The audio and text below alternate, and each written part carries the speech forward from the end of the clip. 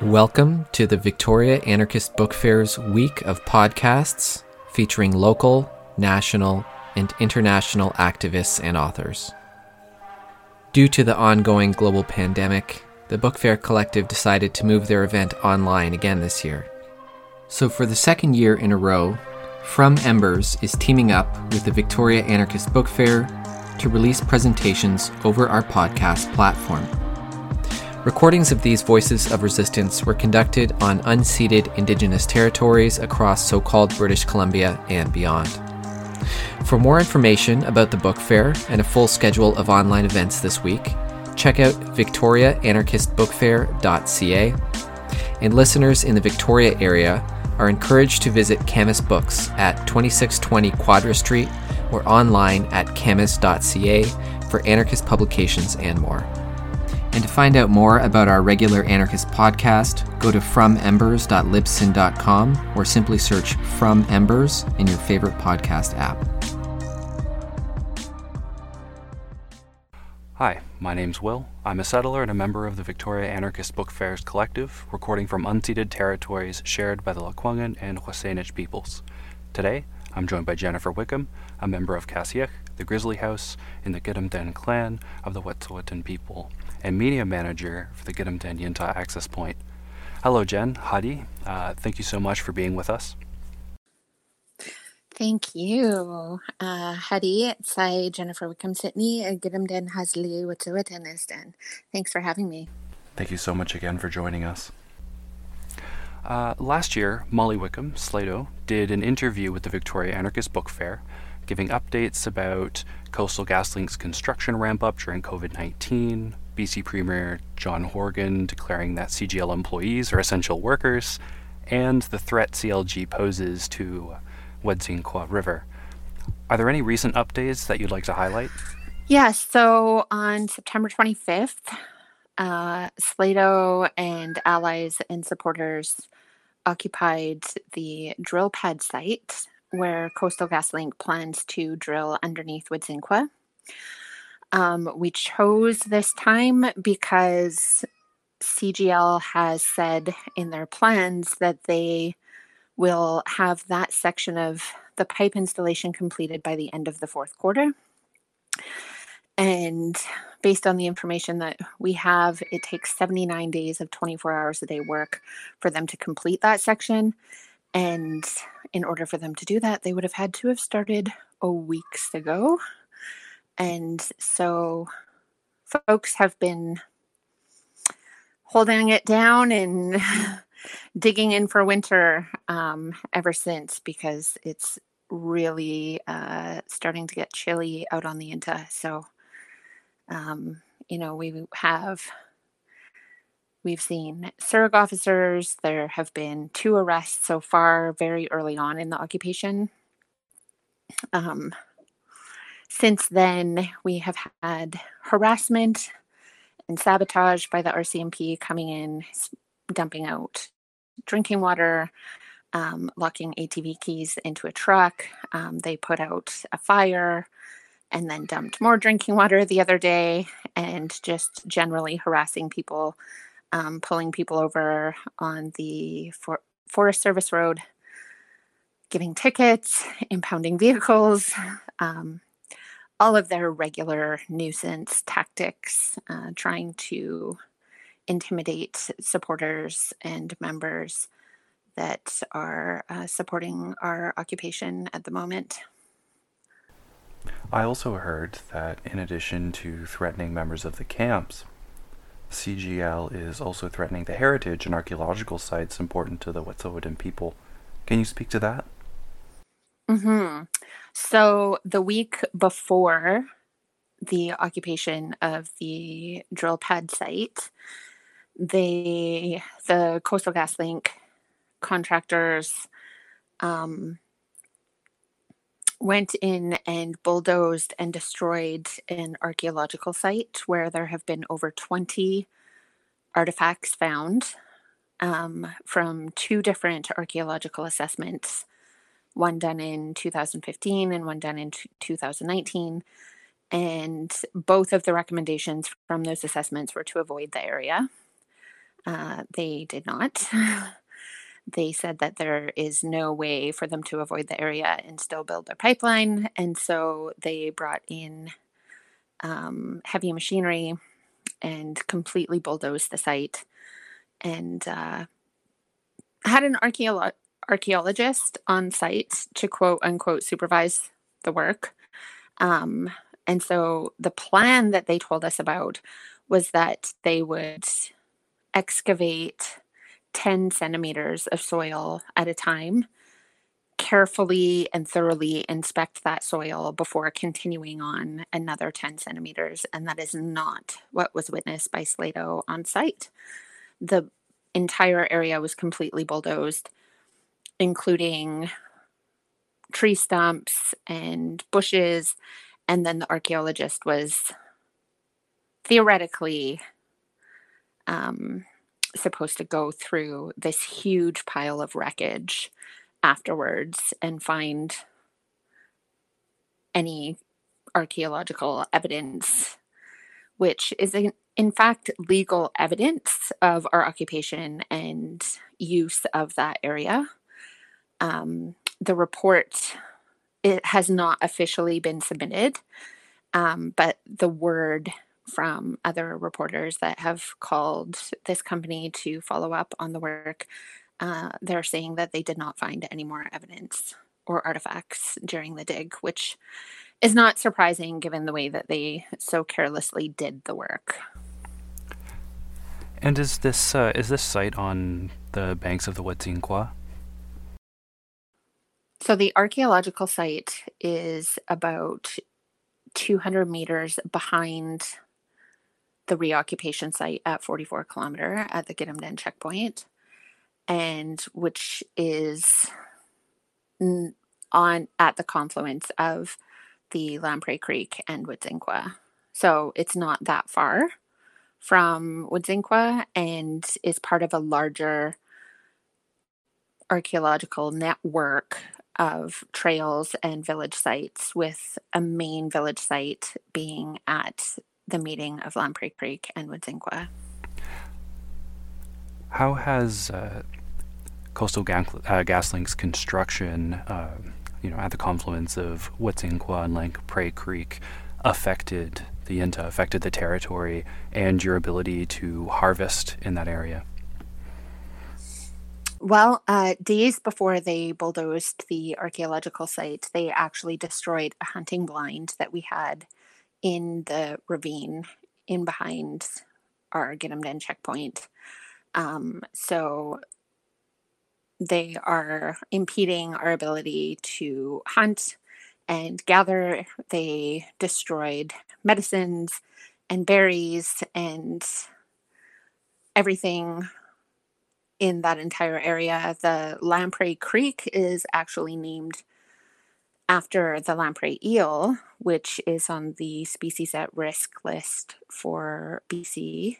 And they plan on, once they have, so they've completely cleared everything, including trees, bushes, medicines, and topsoil all the way down to the creek, where they plan to trench through the creek that the lamprey eels live. Mm-hmm.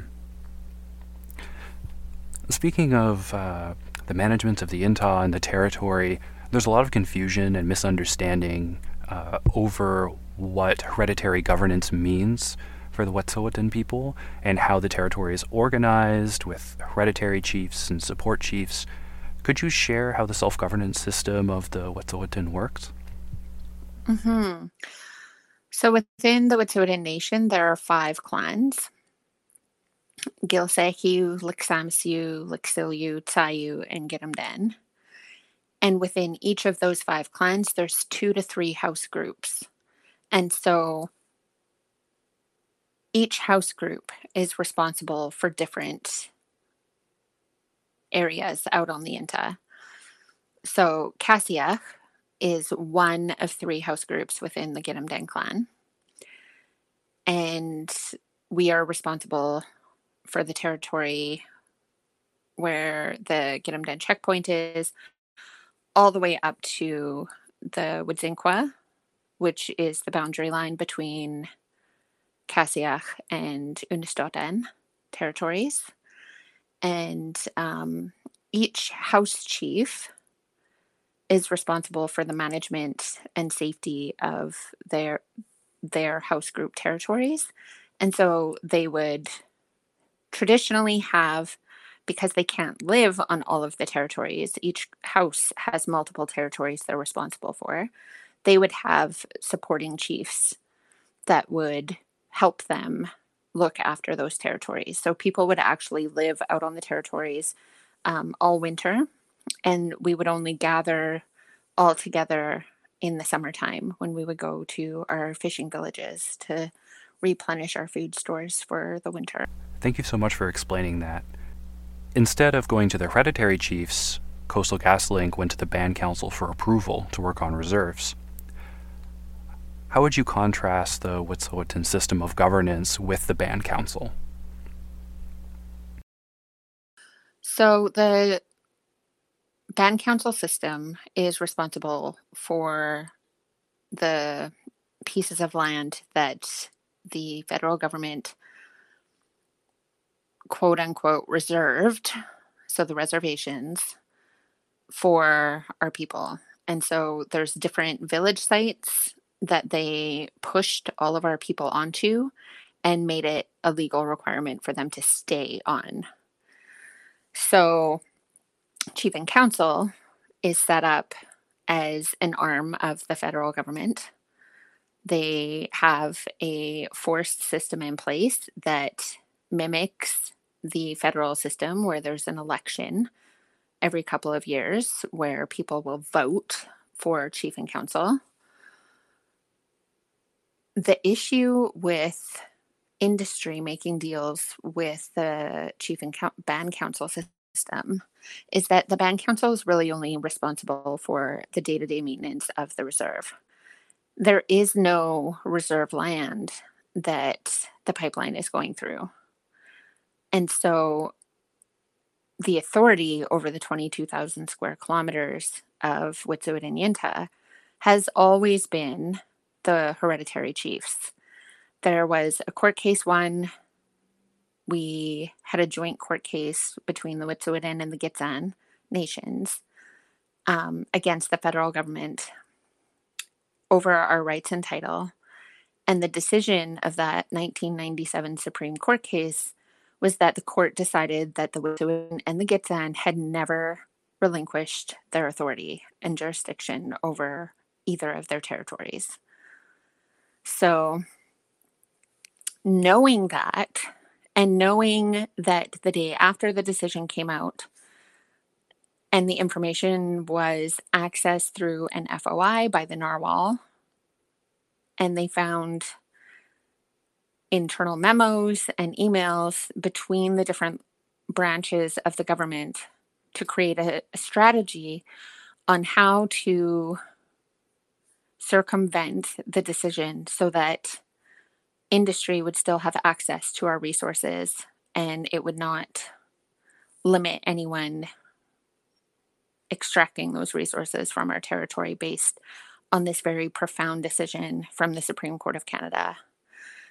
So how that complicates things now is that we currently have a provincial court who has issued an injunction not taking into consideration this decision from the Supreme Court of Canada, which is a higher court than them, stating that the hereditary chiefs, not Band Council, but the hereditary chiefs were actually all plaintiffs in this case, have never given up their authority and jurisdiction over our 22,000 square kilometers of Yintah. Speaking of the decisions that the federal government's made, specifically regarding the Truth and Reconciliation Commission, over the last year, residential schools have faced another wave of scrutiny for their role in genocide by the settler public after the report of over 215 children's graves found at the site of the former Kamloops Indian Residential School on Tk'emlúps te Secwépemc territory. Can you speak to the legacies of the residential schooling system in Wet'suwet'en Yintah? Yeah, so we know that the residential schools were one more tactic that the federal government employed in order to displace and dispossess Indigenous people of their territory. So the Wet'suwet'en were just as affected as any other nation in having their children stolen and sent to residential schools. Mostly people from our communities went to the Lajak in Indian Residential School, which is in the northern area. Um, and, we hear the stories. We hear of family members, and friends and relatives like sending their children to residential school and those children never coming home and them never hearing what ever happened to them. There was no reason given. They just didn't come home. Um, that, of course, was intentional. And we now know it should be common knowledge that the reason for that was to kill the Indian in the child and dispossess them of their language and their culture and their traditions, because the government of Canada at the time has always known that if we are raising our children as Wet'suwet'en people, we will always defend our land because of our relationship to the Yintah itself, to manage the animals and the water and the berries and the medicine patches, and those relationships that were built over thousands of years. We have a responsibility to that. And they knew that if the children were raised in their homes, learning their language, and with that connection to the Yintah, that they would always be fighting us for the resources that they wanted access to. And when it was apparent to them that taking children and sending them to school was not effective enough, that's when we saw the 60 Scoop and the removal and theft of our children at even younger ages. And that continues today. The number of children in care of MCFD is higher for Indigenous children than the rates of children sent to residential school. And the residential school that you mentioned north of the territory that most Wet'suwet'en children went to, is that the same school that CLG sort of retrofitted to be an accommodation for their workforce? Yes. So currently the former Lajak Indian Residential School is now the grounds for a man camp. And, we also, when all of the graves were found in Kamloops, so many of my own family members attended because at the time, that was the only residential school that offered senior grades. So the senior high school grades, where most of the residential schools in the province only went up to grade 7. And so a lot of family members that went to Lajak were then transferred to Kamloops. So yeah, it was a really emotional time, and we actually went and held a ceremony with the other northern communities at the former site, and it was really devastating to see all the man camp trailers and the infrastructure that they're building on that site, and possibly over the bones of some of our family members.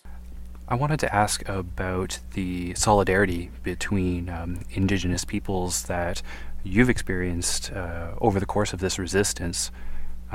We know that the struggle on Wet'suwet'en Yintah has sparked mass solidarity mobilizations, like last year's Shut Down Canada campaign that saw Indigenous peoples and settler supporters from across the continent engaging in solidarity actions.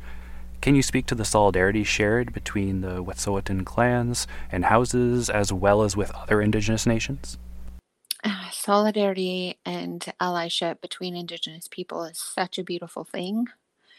And it's so powerful because I think we recognize the shared history of colonization. We recognize the trauma and the pain and the loss and grief in each other and our experiences. And I think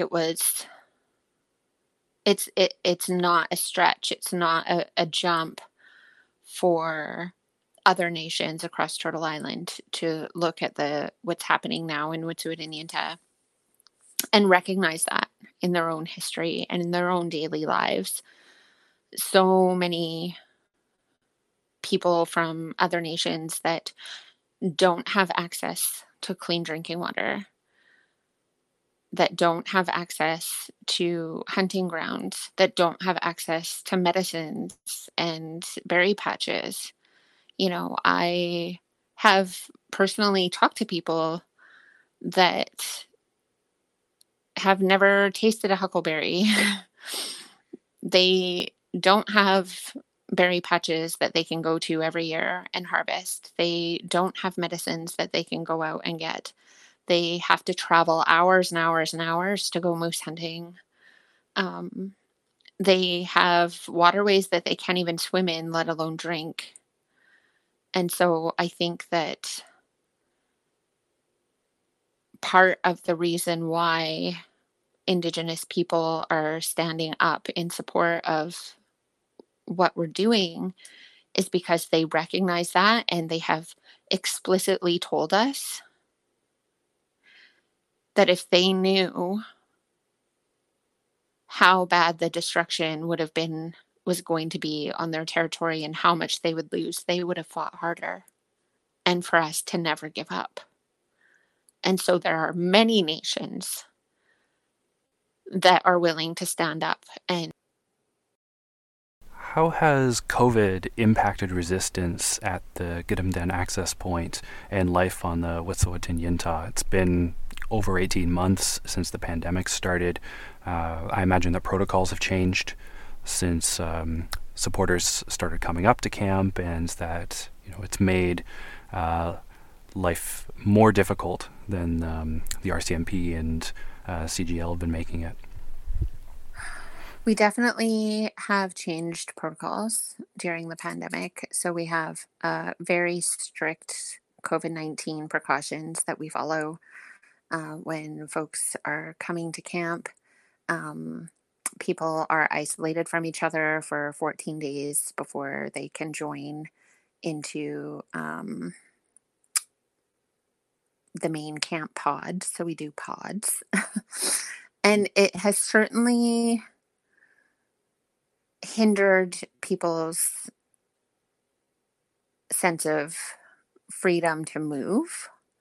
And so there has been a lot of concern from supporters around rates of COVID in their area or in our area. And right now, we did see over last winter, we did see a huge spike of COVID cases here in the north. And particularly within the CGL man camps. They were actually ordered by the provincial health officer to shut down for a while, which gave a bit of reprieve to our communities, to our land defenders, and as well as our medical systems.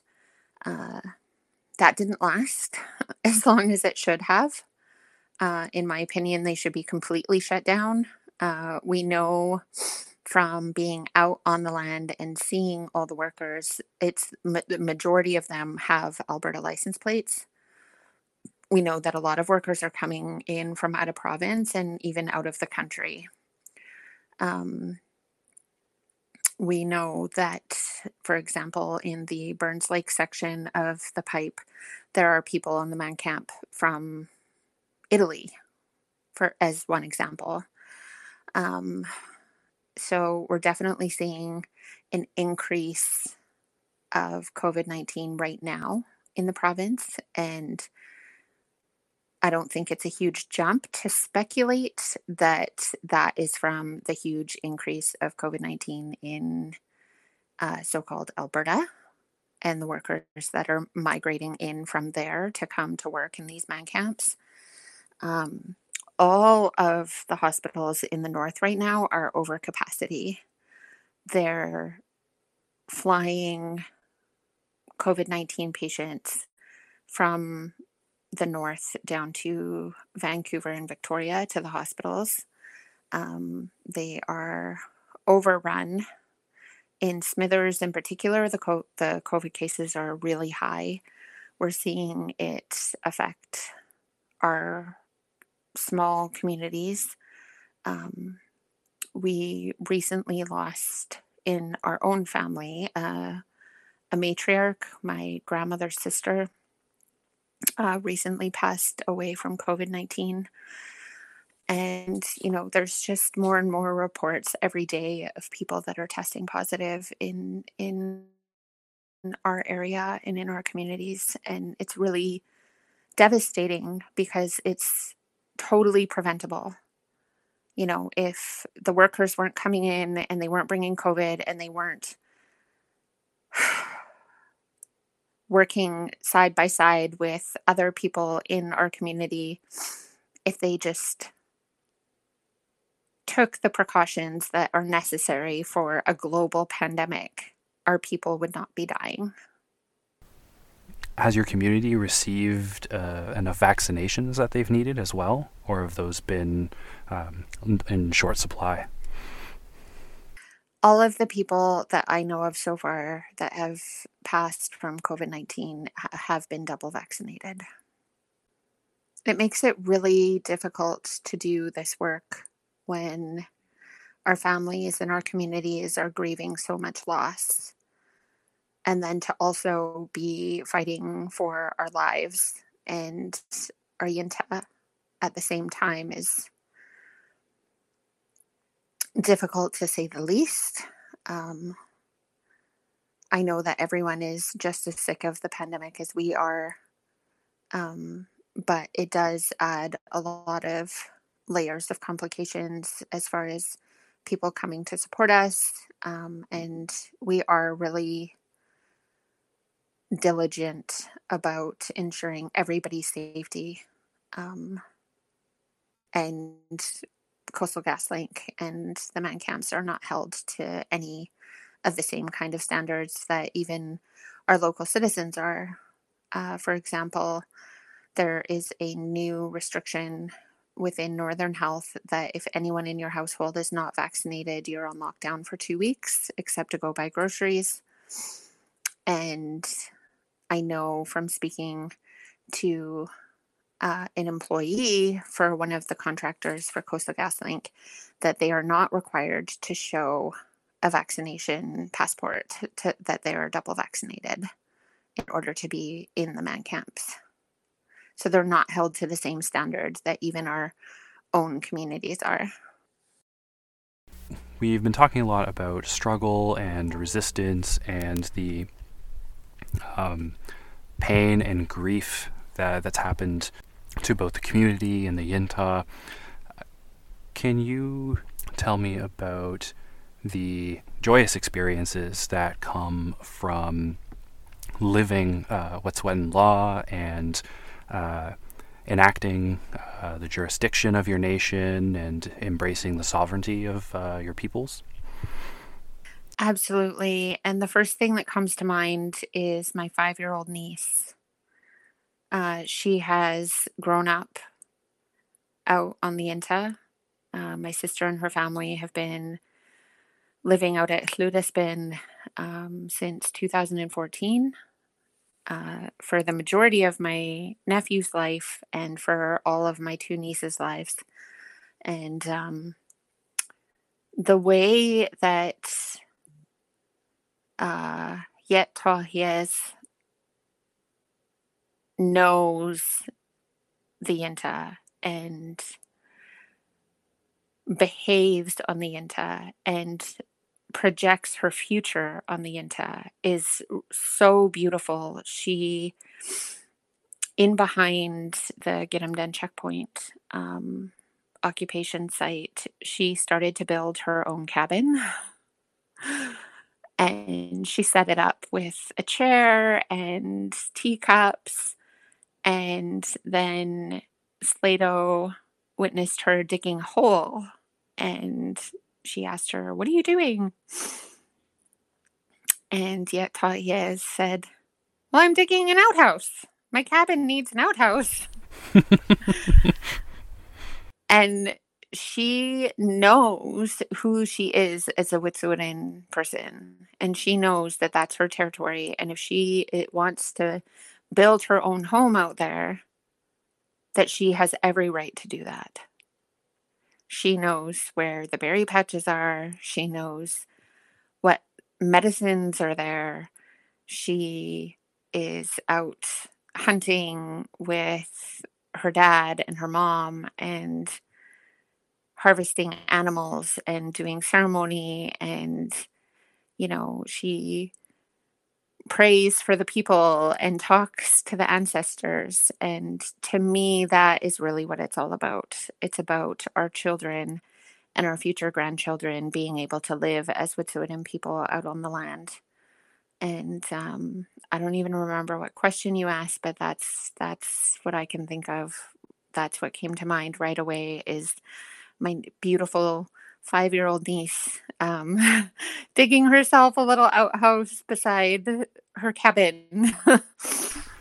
Oh, that's precious. Thank you so much for sharing that. That's beautiful. I wanted to ask, what sort of projects are currently underway at the camp that you'd like to share? I remember last year, Slato mentioned the construction of trapping houses at the access point. What other initiatives are underway?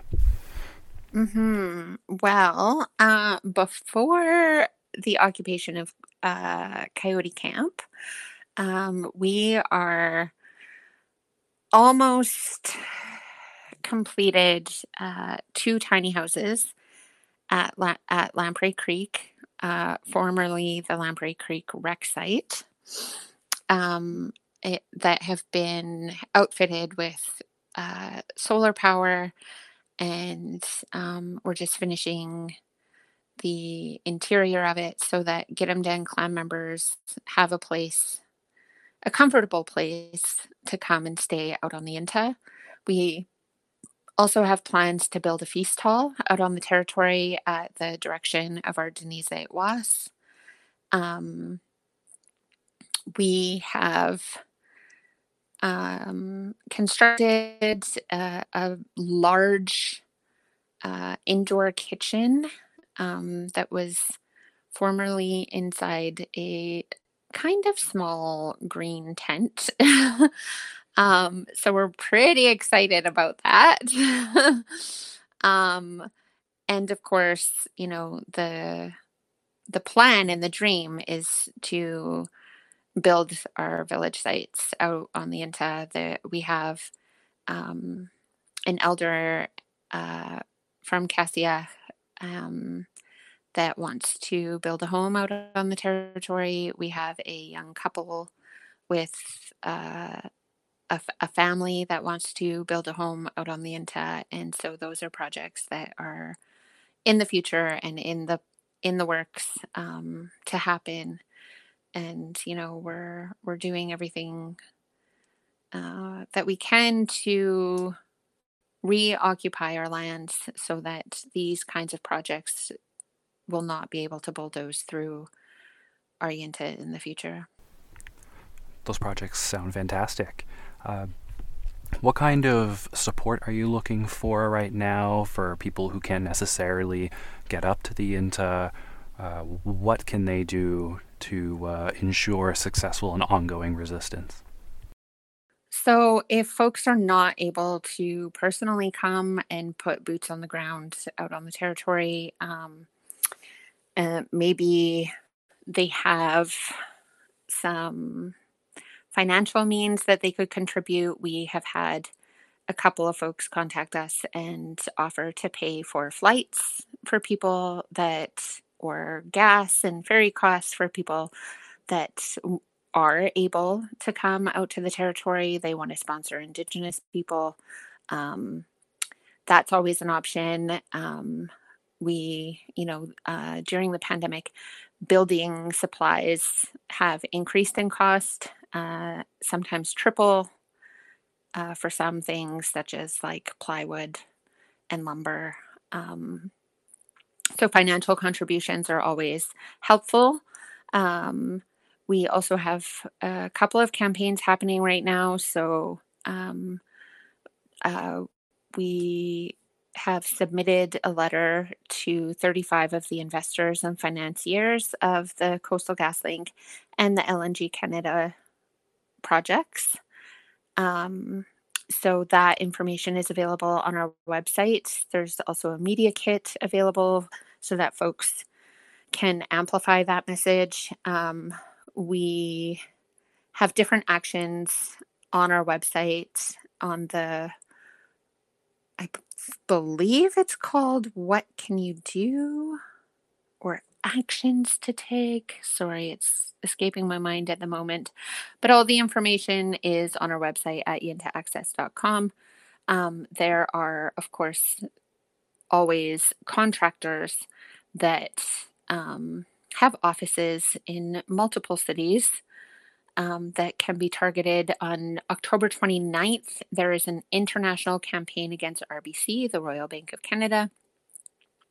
And we will be holding an action out on the territory and are encouraging folks to sign up and organize within their own communities. We, of course, always are asking folks to follow, like, share, and amplify all of our social media posts, and really keep an eye on everything that's happening on the ground.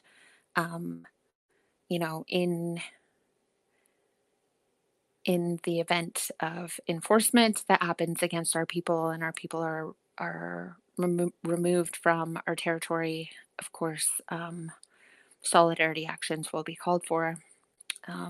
We really want to keep the pressure on Coastal GasLink, on the investors, on the contractors, because they do not have the free, prior, and informed consent of our people to be doing the work. So as much pressure as we can put on them, the better. Nanusta and Jennifer, thank you. The Victoria Anarchist Book Fair Collective really appreciates you sharing your time and knowledge with us. We hope that this interview contributes to the mobilization of resistance against CGL, the RCMP, and the settler state going forward. Thank you for as well sharing about the future projects, and I hope that helps get people inspired to support and get boots on the ground up in the Yintah. Tebi Masai for having me.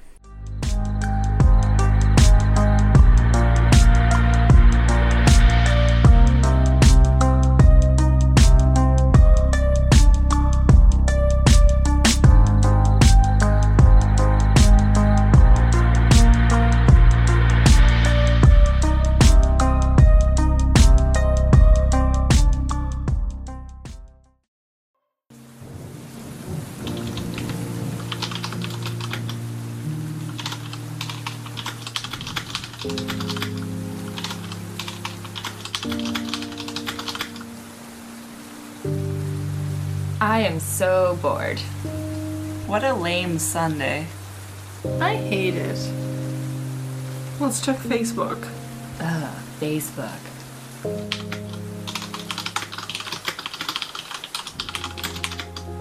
What is this? Food not bombs? Cook yummy food? Meet cool people. Stop food waste. No experience necessary. Yay! Food Not Bombs is serving free meals to everyone. Sundays, 4 p.m. at Centennial Square on unceded Lekwungen territory. Come eat with us, drop off food, or support our kitchen. We are looking for volunteers to help chopping, cooking, and serving food, or to help with computer tasks. Check Food Not Bombs Victoria on Facebook to find out where we cook. For inquiries about volunteering and to join our listserv, please mail to vicfnb@lis.resist.ca or check out our Facebook page, Food Not Bombs Victoria. Food Not Bombs. Free meals every Sunday at 4 p.m. at Centennial Square on unceded Lekwungen territory. Free the food!